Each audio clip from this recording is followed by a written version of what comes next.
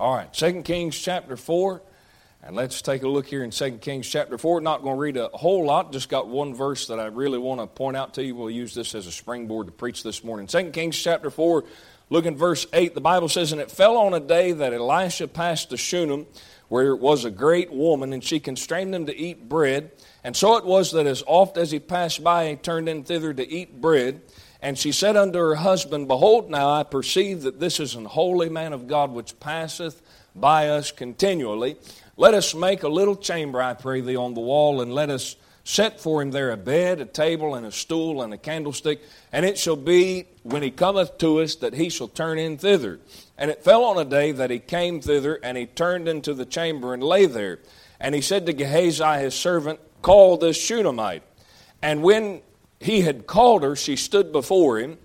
And he said unto him, Say now unto her, Behold, thou hast been careful for us with all this care. What is to be done for thee? Wouldest thou be spoken to the king, or to the captain of the host? And she answered, I dwell among my own people. And that's how I feel this morning. I dwell among my own people. So here's what I'm going to preach to you this morning about. I'm going to preach to you about the sins of Southerners, because I was one of you. And so let's preach this morning. Lord, we thank you, God. Lord, I pray that you'd help me. God, give me some wisdom this morning. God, it's been a good day already, Lord. We thank you for it. Thank you, God, for the soul that's been saved this morning. And God, I pray that you'd work among your people and help me, God, Lord, to preach as I ought to. And I pray that you'd help these to listen. God, I pray that you'd feed their souls and help them, Lord. We'll thank you for it. In Jesus' name we pray. Amen. This lady did a lot of great things. Her and her husband, she did great things for the prophet Elisha. And Elisha came to her. Elisha was not a fellow that kind of sat in the background. He really knew a lot of people. He knew a lot of politicians. He knew kings. And that's the office of a prophet. He often deals with kings. And so when she did him this kindness, he said, Hey, what do you want me to do for you? And he said, You want me to go talk to the king on your behalf? You want me to talk to the captain of the host on your behalf? And she said, No. She said, I'm fine right where I am. She said, I'm just satisfied living right where I am. Don't need a bigger house. I don't need to know anybody else somewhere else. She said, I dwell among my own people. And that's how I feel. I was born and raised here. Just give you, not that I'm preaching about myself this morning, but I was born and raised right here in Folkestone, Georgia. Stayed here until I was about 12 years old, and then my family moved north. We went to Virginia, and everybody insists that Virginia is still in the South, but I'm sure George Washington and Thomas Jefferson would have a hard time with me saying this, but I just don't feel like it's the South. It just seems a little bit too much like the North to me, but that's where we were, and then a couple of years later we went to Delaware, stayed there for several years, and then I came back through some providential dealings of the Lord. No doubt God orchestrated me to get back here, but here I is. And to be honest with you, I like living here in the South. I really enjoy it. That's not what I'm trying to preach about this morning, but I'm trying to set you up a little bit this morning. I enjoy living in the South. You know what I enjoy about the South? You know what I enjoy about Southern people? The laid-back attitude. I really enjoy it. You get up, of course, you get here in the South and you get into the city and it's not so laid back. You get into the city and, man, it's all a rat race. And that's largely how it is just about everywhere you go. Up north, man, the north is so built up, so much industry. There's just stuff going on all the time. But you get down here in the country, how many of y'all have ever got behind somebody driving down here in the South, behind somebody that goes about 15 miles an hour under the speed limit? How many of y'all have ever? That's me. I'm the guy that when you pull out on the highway and you're trying to go 65 in a 60, I'm the guy that's probably going 45 or 48. That guy that you're cussing, you great Christians, you're flipping the one-finger salute and trying to get out of the way. That's me. I'm that guy. My wife and I, we sometimes ride together going home from the church, or we go up to town and go back. And when I get back here on Gibson Post, I just take my time. It's a beautiful drive back through that area. I enjoy it. I take it easy. And it drives her nuts. She wants to go 55 in a 55. She don't cuss me out, but I believe she misses a good opportunity. If you'd write the cuss words down on a piece of paper, she'd sign her name to it. She likes, let's go. And the thing that bothers her the most is all those people that are piled up behind me. And the way I look at it is there's dots on the line, on the road for a reason. Zoom out and pass me, man. I mean, people are going to tailgate you even if you go in 70 miles an hour, so you tailgate closer. That's a good excuse for me to just slow down. So you say, why do you do things that way? I just like the laid-back way here in the South. But I'll tell you something about that attitude. That's the greatest curse of a bunch of Southerners. Yes, sir. That laid-back attitude, don't get excited about nothing. Just take it easy. We'll worry about it tomorrow. I'm already hitting all my points, but that's a curse. That's a curse. It can be a great blessing in dealing with people. It can be a great blessing as far as being able to roll with things. But boy, when it comes to spiritual things, that laid-back attitude, that's damning a lot of Southerners. Could be destroying a lot of you folks' life right in here. God trying to do something, God trying to get you excited about something, God trying to get you stirred up about something, and He's, well, it'll be all right. It'll be all right. It'll destroy your life. It'll just tear you all apart. Let me say, first of all, the sins of Southerners, number one, indifference. Just indifference. Not really mad about it. I'm not really happy about it. I'm just kind of right in the middle, just neutral. Oh, you'll find that right in the book of Revelation. God said, because you wasn't hot nor cold, I'm going to spew you out of my mouth. That's Christians that make God sick. Because that's people in the church, by the way. Just make God sick. God can't put up with Christians that won't decide which side of the fence to get on. And in that thing, He's not talking about getting right or getting wrong. He's talking about getting right. But God is just like you. He likes His cold things cold and He likes His hot things hot. But boy, you can't get some Christians to move for nothing. And it's not because they're being rebels per se, they're just indifferent. One of the things that blows me away is we get out on the streets with me and Brother Schuyler and some of these boys got out here. We got on the street on Friday night about 6:30, just held up some signs. I didn't preach. None of the boys preached. Brother Schuyler didn't preach. We just got out there and stood on the side of the highway and just held up some signs. Got that big sign that we put out there last Sunday and just held it out there. Got out in front of Brother Spike's new store out there. I was going to go there anyway, and then I got there and thought, oh man, I probably should have asked Brother Spike. Nah. We got out there. Sorry, Brother Spike. But got out there and held out some signs. And man, you'd be surprised. You'd be surprised at the amount of folks that'll sit there and honk their horn and wave. Yeah, praise the Lord. But there ain't never one of them going to get out on the streets and do anything. A lot of folks, when the church begins to get moving and God begins to move and God starts to convict folks, and boy, folks start looking around and saying, man, what can I do for the Lord in my little area where I'm at? What can I do for God? And man, people start doing things, just trying to get creative and just trying to figure out, hey, what can I do to be a blessing to Jesus Christ? And a lot of folks will sit there and they'll cheer you on and they'll say amen and they'll support you. They'll put money in the plate, which if you put money in the plate, keep going. We'll spend it. We'll spend it for the cause of Jesus Christ. We'll spend it to get the gospel out. And it's like what Brother Stocker said. I really appreciate the little saying that he said. He said, everybody can't do everything, but everybody can do something. But some folks are just satisfied with not doing anything. And they're not doing it to be rebels. They're not doing it to be rebels. Some folks probably are, but I don't believe that's the case with everybody. Some folks are just doing it just because, it's just not a big deal. They're just indifferent about it, just cold. They're neutral, unconcerned, no sense of urgency. You remember the day when the Lord showed you that you was a sinner? How many of y'all remember that? I remember it clear as day. I don't remember everything that was going through my mind, but I remember where I was at, right out there in that field.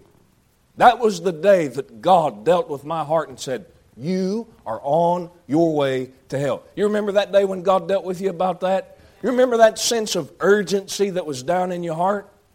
Where did that go? You had it then, but you don't have it now? Listen, that fact means that you are not closer to the Lord now than you were then. You may have grown, praise the Lord. You may be closer to the Lord in some other areas, but where is that thing that you're missing? Where is that thing? Where is that concern? Where is that awareness of, hey man, there's coming a day when all of this is going to be over. Lou Carson got saved this morning. We got pretty excited about that. That's a great blessing. That's a great blessing. Do you realize that there's going to come a day where that's going to be more real to you than anything else that you've got going on? The two families that got the biggest blessing out of that, I believe, for good reason, is his mama and daddy and grandma and grandpa. I believe that that's for good reason. But do you realize, the rest of you Christians that are in here, and I'm not trying to rebuke you for not losing your mind and swinging from the chandeliers, but what I'm trying to tell you is that, do you realize that there is going to come a day where that is going to be more real to you than anything that you've got going on right now? Whatever sorrow, whatever heartache, whatever stuff that you've got planned for today or tomorrow, all of that stuff is going to be pushed out the window. It's all going to go away. Your business plans, the plans that you have to build your house or expand your house, the plans that you have to get a new vehicle, all of that stuff is going to be gone. The only thing that's going to be left, the only thing that you're taking from this life to the next is the folks that you've seen saved. That's it. The only thing that you're taking from this life to the next is what you did for Jesus. And buddy, I'm telling you, a lot of Christians, I dare say most Christians that are around today ain't taking nothing with them. Because they just ain't done nothing. Satisfied. Smugly satisfied with just sitting on the church pew, never opening their mouth to anybody about Jesus Christ, never opening their mouth about what we can do to improve people's bad doctrine. You know, there's a lot of folks that are just jacked up. I mean, just absolutely messed up in their doctrine. And some of you folks, you don't know, listen to me, please listen to me. You don't know everything that you should know, but you know more than they do. You sit in your chair. You sit in your chair this morning and you think to yourself, man, I've been saved for, you fill in the blank, however long it is that you've been saved. You say, man, I really don't know what I should know. That's probably true. But you know more than those folks out there. Are you using what you got? The curse of the church of today, the curse of these little southern churches. I love the South. I'm one of them. But our curse is just indifferent, just unconcerned. It's not a big deal. You think because people think here in the South, because we come to church and we sit on the pew and we agree with the preacher and we don't give the preacher no problems, we think that, hey, we've done our responsibility. No, that's just beginning. And it's a good beginning. Keep faithful at it. Keep coming. Keep getting your gun recharged. Keep getting the ammo that you need. But that is just the beginning. Just a little bit indifferent. It's not all that big of a deal. It's a big deal. It's a real big deal. Indifference. You indifferent this morning? You're a little bit cold? You're a little bit cold? You might be. The Bible says, because iniquity shall abound, the love of many shall wax cold. Things not as warm as they used to be when you first got saved. I know, man. I know with all my heart. I know with all of my heart that everybody does not react to things the same way that other folks do. I know that some folks, when they get excited in a church service or when they even get excited outside, and not everybody stands on their feet and shouts, and not everybody stands up and screams, and not everybody acts the same way. But you know how you carry on when you get excited about something. And you know what it's like when your heart gets warmed about something, and you also know what it's like when your heart gets icy cold. Let me ask you something. Those folks that you thinking about this morning, and man, this person needs to be saved, this person needs to get right with God. How many tears have you shed over them? How many tears have you shed over them? Have you prayed for them at all? You say, well, I'm just not much of a crier. To be honest with you, the amount of times that I cry during prayer is not often. Every once in a while, the Lord really get a hold of my heart and I'll shed some tears. But boy, I don't ever want it to be said that somebody didn't get right with the Lord or somebody didn't get saved because I was just unconcerned about them in prayer. You know why you lose interest in your prayer? Why it's a grand possibility, I should say, that you lose interest in your prayer? Because all your prayers are around you. They're centered around you. Why don't you start praying about somebody else's need? Brother Spike made that comment this Sunday morning in Sunday school, and I believe it was last Sunday. He said, as soon as you think about somebody, pray for them. Well, that'll help you. It'll help them. But boy, it'll help you. It'll help you with a lot of things. It'll help you have a warm heart towards one another. It'll help you not to backbite and bicker with one another. It'll keep those affections between one another warm. Yes, sir. Yes, sir. Just indifferent. Somebody go through some problems. Somebody in the church have some issues and just not affected by it at all. Man, that's not a good situation to be in. Well, you know, it's just, this is my family. I say that thing. I heard Brother Mike say it. I repeat it because I believe it's right. A lot of folks, the news media tries to make you concerned about things that are going on over in California. Most of you folks, matter of fact, all of the folks that probably know somebody in California ain't even here this morning. Brother Mike and Sister Diane traveling up to Asheville, North Carolina, and Heidi's back in the nursery. She's probably listening to me, getting ready to bite my head off when I get home. That's all right. I'll put her in her place when we get home. But you don't know nobody in California. And so talk about, some of you might, but just talking about the fact that you get spun up over things. But I'm telling you, man, some of us hear things going on with folks around here, just unmoved about it. I hope that's not the case, boy. It better not be the case. That's not right. That's not the right attitude to have. Just indifferent towards the truth. Indifferent towards your fellow believers, your fellow Christians here in the church. Indifferent towards your fallen apart family. That's a bad situation. You know, you as a Christian, I'm trying to get on to my next point, I really am, but this stuff just keeps coming down out of the heavens like manna. You know, some of you folks, you Christians sitting in here this morning, it's a great blessing. But you're supposed to be the salt of the earth. You're supposed to be salty Christians. You know what salt does when you pour it on an open wound? It doesn't make you want to shout. It burns. Burns. You know what some of you folks are supposed to be doing? I'm not talking about being a jerk, but you know what some of you folks are supposed to be doing to your family that's falling apart? You're supposed to be that salt of the earth that, boy, every time you open your mouth, there's just something kind, polite, but boy, what's being said, man, just sits in there crawling. Just, man, God uses that thing to just... That's what you're supposed to be, unless you're indifferent about it. Unless you're indifferent about it. You know what another sin of Southerners is? Procrastination. I'll take care of it tomorrow. This is probably the part of the sermon that I appreciate the least. I'll take care of it tomorrow. Boy, Ezra has been on me. I've been telling Ezra, wherever he is, Ezra's been on me.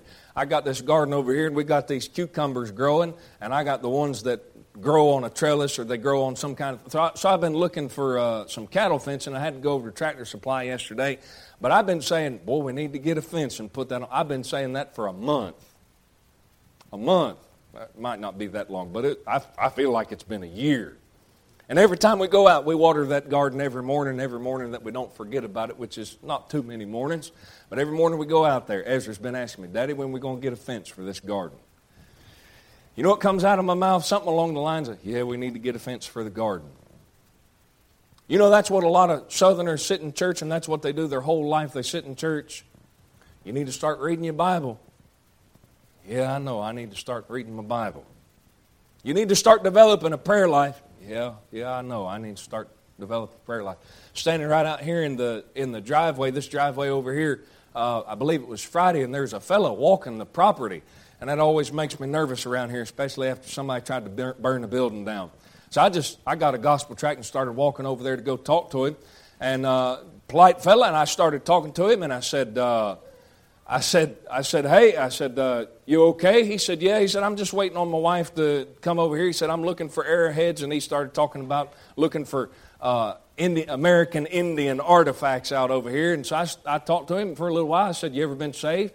He said, yeah, I've been saved. I got saved right over here at Camp Pinckney Baptist Church under Brother Tom. I said, Tom Murphy? He said, yeah. He said, I got saved. I know I'm saved. He said, I know I'm on my way to heaven. I said, you in church? No, I'm not in church. And I didn't have to say nothing else. You know what came out of his mouth after that? I know I need to be. Not in church. I know I need to be. He said, I know the end times are coming. God's already in there beginning to turn things in his mind. You know what's going on? I'll take care of it tomorrow. Yeah, I got to get in church. I'll do it tomorrow. Yeah, I know. I got to start witnessing to people. I got to start opening my mouth. I'll start tomorrow. You know how you're going to fight that? Stop what you're doing right there if you can.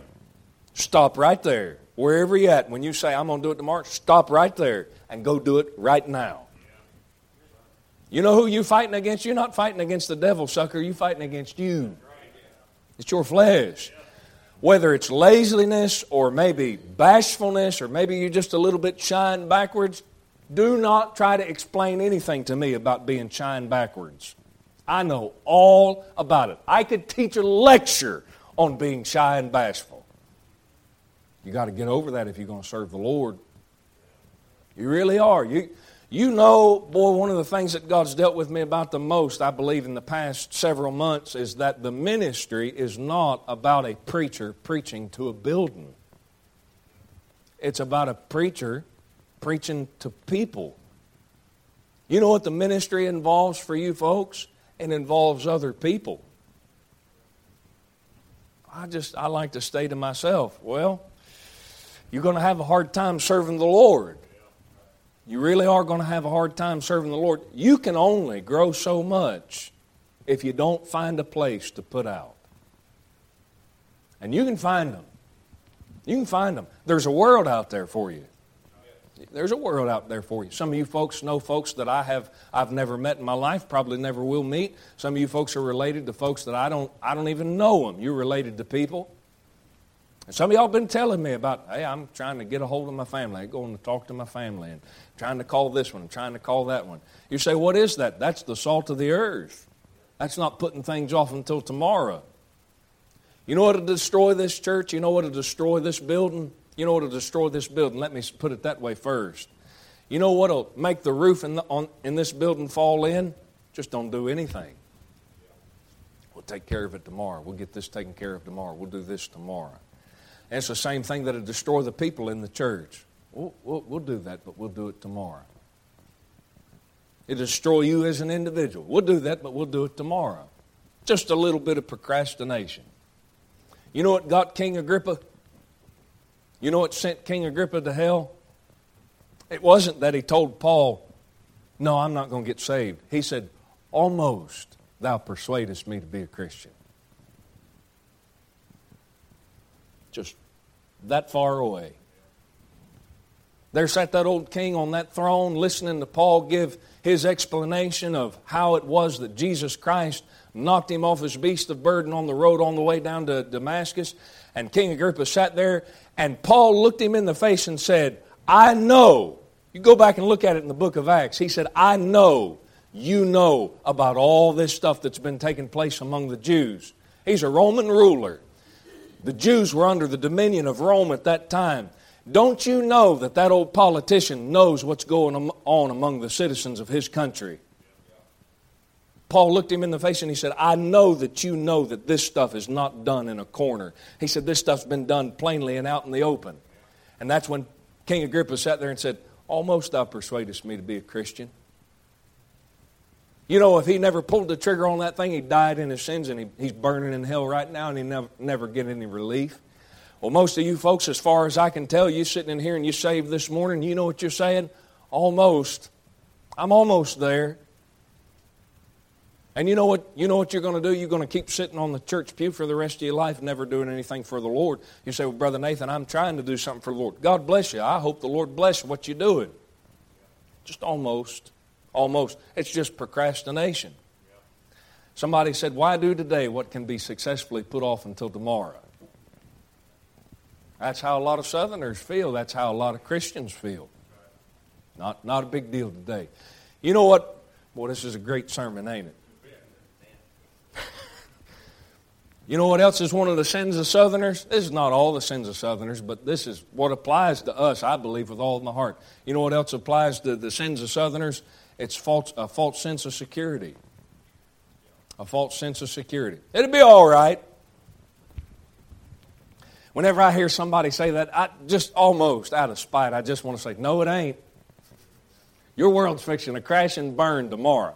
Well, that's not very nice. The Bible says when they say peace and safety, then sudden destruction is going to come upon them.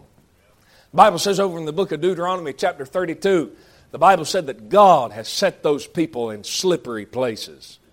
Got one foot in the grave and the other on a banana peel. And boy, they sit there and they think, man, my footing's so sure and everything's going to turn out just right. And you don't know what's waiting for you around the corner. False sense of security. David said, David, the prophet, David, the king, he said, there's but a step. One step. There's but a step between me and death. God forbid. God forbid. But this is a reality. God forbid. I pray that this does not happen. I pray it don't ever happen. I hope y'all live forever. I hope the Lord comes back before anybody in this church dies. Really, really. Let's pray that the Lord will come back today. Y'all going to need it. It sounds like y'all deep under conviction.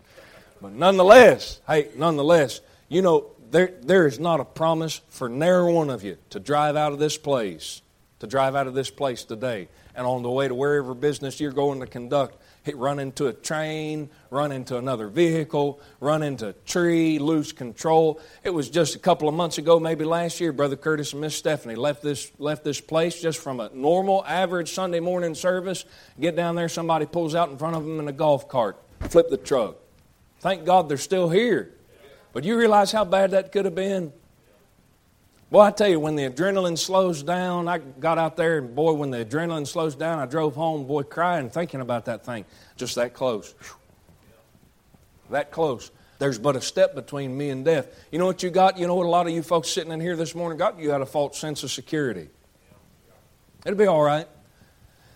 You know what the Bible says in 2 Peter chapter 3? I believe it was 2 Peter chapter 3. The Bible said in the last days there's going to be scoffers that are going to come and say, where's the promise of His appearing? Y'all, you crazy people have been preaching and saying that the Lord's coming, the Lord's coming, the Lord's coming. He ain't coming. And what they use as proof that the Lord ain't coming is that, hey, all things continue as they were from the beginning of the creation. Which is not true. There was beginning of the creation. And then you get around Genesis chapter 6, 7, 8, and 9. And there was a cataclysmic event where God rocked this world with a bunch of water. Yes, sir. You say, what is that? That's a bunch of scoffers sitting around with a false sense of security. Everything's going to be all right. Everything's going to be fine. No, it's not going to be all right. Some of you folks are a little bit cold, maybe. I hope not, man. We ain't too far removed from revival. This is one of those preventative measures message, like an old shot, just going to inject you full and maybe just try and shake you out of maybe that apathy that's beginning to set on you. You get out and you do the routine things of this life, things that have to be taken care of, and you just begin to think more about carnal things than you do spiritual things. And it ain't very long before you just begin to get apathetic.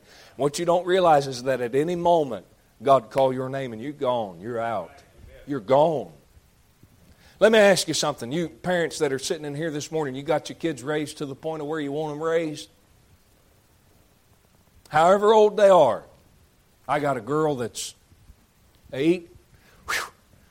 That was my guess. I got a boy that's 7, right? Okay, make sure I'm right. And I got another boy, I think, that's 4. You know what? At any moment, God forbid, God be merciful to me. But at any moment, God call my name, I'd be gone. You know what I hope that would be your endeavor if that was your case? I hope that you would have those kids where they need to be at the age of where they're at. I hope that's the best 8-year-old girl that I could have done in the short 8 years I was around. You say, what you got? You say, what's going on with a lot of Christians? A false sense of security. You think because things are the way that they are right now, this is just the way that they're always going to be, and you just don't know. You better get moving. Them little babies that you got, you better start instilling in them right now Scripture. You better start getting down on your knees and praying with them now and teaching them how to deal with God. You know why a lot of kids don't come to altars? Is because their mamas and daddies never come to altars. You know why a lot of kids don't ever pray? It's because they don't know how to pray. They do not know how to pray. I can't tell you how many kids I've dealt with trying to talk to them about being saved and say, you want to ask the Lord to save you right now? Understand that they're sinners. Understand that Jesus Christ died for them. You get them to the brink of where, hey, you want to ask the Lord to save you right now? Well, why not? I don't know how to pray. That's some kids from Christians' homes. I could understand maybe a bus kid. I could understand a kid coming from Dixie Lake. Kids raised in a Baptist church, a Bible-believing Baptist church. I don't know how to pray. Matthew Mooberry, missionary down there to Brazil, I think is where he's at. And he's on the mission field, praise the Lord. I really enjoyed him coming. He came through a couple of months ago. That boy was raised in a Christian home. His daddy was a preacher. Daddy was a preacher. You know, he said, I forget how old he was but when he got saved, but he wasn't a kid. He was somewhere in his older teenage years. He said, I never had my parents sit down with me and take a Bible and show me how to be saved. He said, I never heard my daddy ever tell anybody how to be saved. Never. He said, I never heard my mama ever talk to anybody about Jesus Christ. Never. And you're going to leave your kids, God forbid it happen, but man, you're going to leave your kids in that kind of shape? You leave this world? We got mamas and daddies checking out at 70 and 80 years old now. Your time's just up. But man, they leaving behind 50 and 60-year-old kids who have no idea, still, yet, at 50 and 60 years old, have no idea how to live in this world. False sense of security. Here you've got that old fella in Luke chapter 12. He was a rich man. The Lord told this parable. Here's a rich man, and he had all this material stuff. He had all this material gain, and he looked around and he said, man, I ain't got enough room to store all this stuff. He said, I got all my stuff stacked up into these barns. He said, I got all this stuff out here that I've got to put away. He said, here's what I'm going to do. He said, I'm going to tear all my barns down. I'm going to build bigger and better barns. I'm going to put it up in there, and then I'm going to retire. I'm going to take it easy. At that point, I can be indifferent and procrastinate, and nobody can get on to me about it. That was a joke. Of course, might not be too much of a joke. Maybe some of y'all are under conviction about that stuff. But I tell you, that old boy got in there. He got in there, and when he started doing that stuff, the Lord looked down and he said, thou fool. Thou fool. You're a fool. He said, this night thy soul shall be required of thee. Y'all got plans? You thinking about what you're going to do? What are we going to do for dinner? Lord have mercy, my stomach's growling a little bit talking about dinner. I'm there with you. But you start making all these plans about what we're going to do when we get out of church today. And you don't know that you're going to make it to the end of this sermon. You just don't know. Do you realize how tenderly you would walk if you really took that attitude? Trust me, I know what it's like, man. We get indifferent about that stuff. It's just out of sight, out of mind. You forget that stuff. You ignore that stuff. But you don't know. You say, what's going on in my heart, brother? It's a false sense of security. It's a false sense of security. Many Southerners, I believe, they think that they're off the hook when it comes to standing at the judgment seat of Christ because they know that there's just quite a bit that they don't understand about the Bible. I tell you, man, I love the South. But boy, it bothers me. It bothers me with how satisfied Southerners are about being ignorant of biblical things. It breaks my heart, boy. It bothers me. It makes me a little angry. It makes me a little bit upset that folks will sit in a Baptist church their whole life and know no more, having sat there for 30 or 40 years, than the day they got saved, and it's okay with them. What's the big deal? That's what we pay a preacher for. Yeah, but don't you understand that the more that you know, the more that you understand about that book that sits in your lap, the more you can do for the Lord. You realize that if I stand before the Lord and by the mercy and goodness of God, I get something to show for my life, some kind of reward, you realize I can't impute that to your account when we get there? I'm not going to be able to take rewards out of my pile and put them in your pile. You say, what is that? That's a false sense of security. It'll be okay. It'll be all right. Some folks are satisfied with being spoon-fed, satisfied with no Bible study, satisfied with no prayer. But the Bible says, study to show yourself approved unto God. That's not a command to just preachers. That's a command to Christians. And let me say last of all, The sins of Southerners: indifference, procrastination, false security, and half-hearted service. I'm going to serve, but you don't put your heart into it. Whatsoever thy hand findeth to do, do it with thy might. But you know what a lot of us do? We set out to do something, and we do it like maybe we cut the grass, unless you're Brother Tommy. We went to eat the other night, and Brother Tommy was out there, and he was picking apart the guy who was cutting the grass at the restaurant where we were. And I thought, dear Lord, I hope Miss Callie puts a blindfolder on him when he comes to the church. I got stuff. Man, this place is so messed up as far as cutting grass. He's talking about all this grass growing up through the parking lot. He said we call that crackweed. Crackweeds. Man, that parking lot out here looks like a field with all the weeds that are growing through the thing. But where was I even going with that? Oh, half-hearted service. Half-hearted service. You know, a lot of folks serve the Lord like that. You know, just do just enough just to get by. Do just enough to get by. Boy, I'm about under conviction with how much y'all are under conviction. I almost feel so bad for putting you. No, I'm just kidding. I don't feel bad about that. I pray the Lord to help you. I really pray the Lord to deal with you about the thing. Half-hearted service. Half-hearted service. Well, I want to do just enough to just make sure that nobody's thinking that I'm backslid. Why? Why do it? Why take that attitude? Why not take the attitude that you want to do something and be a blessing to Jesus Christ? Isn't Jesus Christ the one that died for you? Didn't He pay the price for your sin? Why can't you do something for Him? Why can't you do something? And listen, if you're doing it for Him, you know, it don't matter whether you're the janitor, whether you're cleaning toilets, or whether you're a preacher. One of the most profound things, and a thing that was a great blessing to me when I first started as a Christian, really, I guess, starting to get developed, starting to get established. Brother Mark, I rode around with Brother Mark McGahee for 2 weeks, and we went to a meeting, and on the way to a meeting, Brother Mark, I was sitting in his car with him, and he told me, he said, a lot of folks, he said, a lot of Christians look at what I do, and they see the glamour side of things. He said, they see that I go and preach all these meetings. He said, but really, he said, what I'm doing is no more important as far as obedience to the Lord. He said, what I'm doing is no more important than the person that's cleaning the toilets in the church. It's necessary. It's needful. I believe with all of my heart, I'm not going to preach out of Ephesians 4 this morning. I believe that the work of the ministry is the ministration of the gospel. I believe that with all my heart. But I think it was Brother Spike that dealt with it the other day, talking about, you got all this other stuff that's needful. Maybe you can't get up to preach a sermon. You know, if all of y'all was called to preach and all y'all was pastoring, what would y'all be doing here? Why would you need to be here? Go get your own church. You see what I'm saying? So there's got to be some folks that have to be taught.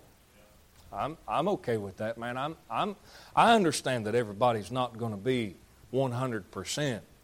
The danger comes when you're satisfied with not being 100%. And the danger comes when you're satisfied with not trying to do something for the Lord. You know what a lot of folks look at church as? They look at it as serving the preacher. That's bad. You know what's going to happen when the preacher doesn't recognize you, or when the preacher, absent-minded as he is and as crazy as he is, he doesn't recognize your actions? Boy, you're going to get your feelings hurt. Ain't that right? Come on, don't die on me now. You're going to get upset about that thing, and you're going to get mad, and you're going to get bitter, and, well, I guess this is just not the church for me. When really you could have avoided all that if you'd have been doing it for the Lord to begin with, and let God give you the recognition. Let the Lord. I got a little thing back here in my office. I believe that this would be appropriate for me to close the service with. A lot of folks take it for granted that they're just going to be recognized in this life. They just take it for granted that, hey, you know, what I do is just going to be appreciated by everybody. But the Lord doesn't always do that with folks. A lot of times you're going to labor and nobody is going to seemingly recognize what you're doing.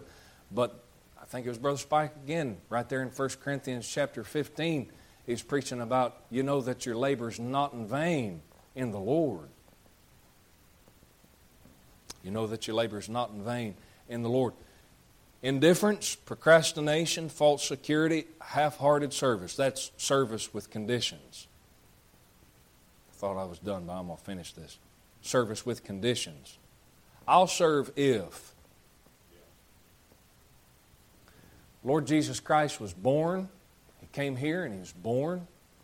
And when He got up to a man's age, He got up to 30 years old, started His ministry, somewhere around there, maybe 29, 30 years old. He got up to that age.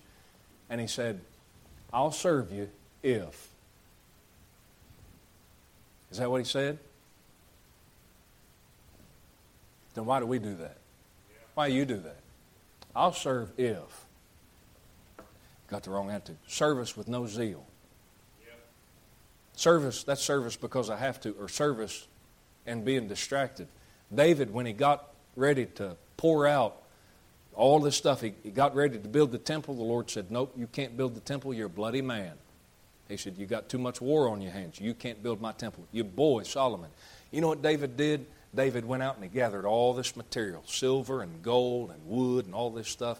And he said, you know what I can't build? He said, but I'm going to gather all this stuff together so that when Solomon gets ready, he can just start, bam, ready. And you know what? I read it yesterday in the book, I believe it was in 1 Chronicles. He said, I have prepared with all my might. With all my might. As hard as I could, the best I could, I did what I could. Let me read this to you. We'll close. If God has called you to be really like Jesus, He'll draw you into a life of crucifixion and humility and put upon you such demands of obedience that you will not be able to follow other people or measure yourself by other Christians. And in many ways, He'll seem to let other people do things which He will not let you do. Why are they getting away with that, Lord? Just worry about you. What shall this man do? What's that to thee? That's what Peter asked about John. Hey, what's this fella going to do? What's that to thee? Follow me. So you sit around and you look at this other guy and you say, well, he's not doing it. And so then you begin to get cold. Other Christians and ministers who seem to be very religious and useful may push themselves, pull wires, and work schemes to carry out their plans. But you can't do it. And if you attempt it, you'll meet with such failure and rebuke from the Lord as to make you sorely penitent. Others may boast of themselves, of their work, of their successes, of their writings, but the Lord, the Holy Spirit, will not allow you to do any such things. And if you begin it, He will lead you into some deep mortification that'll make you despise yourself and all your good works. Others may be allowed to succeed in making money or may have a legacy left to them, but it's likely that God will keep you poor because He wants you to have something far better than gold, namely a helpless dependence upon Him, that He may have the privilege of supplying your needs day by day out of an unseen treasury. God said, I just want you to be blessed with the fact of, I'm going to rain manna out of heaven to feed you every day. God, I'm tired of this manna. It's the same thing every day. Yeah, but look at where it's coming from. The Lord may let others be honored and put forward and keep you hidden in obscurity because He wants to produce some choice, fragrant fruit for His coming glory, which can only be produced in the shade.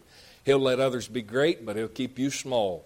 He'll let others do a work for Him and get the credit for it, but He'll make you work and toil on without knowing how much you're doing. And then to make your work still more precious, He'll let others get the credit for it, and thus you'll make your reward 10 times greater when Jesus comes. The Holy Spirit will put a strict watch over you with a jealous love. He'll rebuke you for little words and feelings or for wasting your time, which most Christians never feel distressed over. So make up your mind that God is an infinitely sovereign being and has a right to do as He pleases with His own. He may not explain to you 1,000 things which puzzle your reason in His dealings with you, but if you absolutely sell yourself to be His slave, He'll wrap you up in a jealous love and bestow upon you many blessings which come only to those who are in the inner circle. Why do they get away with that stuff, Lord? Don't worry about it. What about me and you? Indifferent this morning. Maybe you got a false sense of security. Well, I'm just going to take care of it tomorrow. Or maybe you're serving the Lord, but maybe it's just half-hearted. Why don't you get that thing right with the Lord today? Don't put it off till tomorrow. Don't put it off till tonight. Get right with the Lord today. God, we thank you, Lord, for your goodness to us this morning. I believe, Lord, that you've done what you wanted to do. And I pray that you deal with hearts this morning. God, pray that you'd speak to us and help us. God, I pray, Lord, that you'd help us, Lord, to lean on you and to love you. God, I know, Lord, that as we go through life, Lord, things begin to become a routine. And, Lord, we get cold. Lord, that's just people. But, Lord, I pray that you'd help us not to excuse it. God, help us, Lord, not to run over it. God, help us, Lord, to get it right. Lord, thank you, Lord, for loving us. Thank you, God, for being so kind and patient with us. Help us this morning, we pray. Some folks have come. If God spoke to your heart, you come. You come do business with the Lord.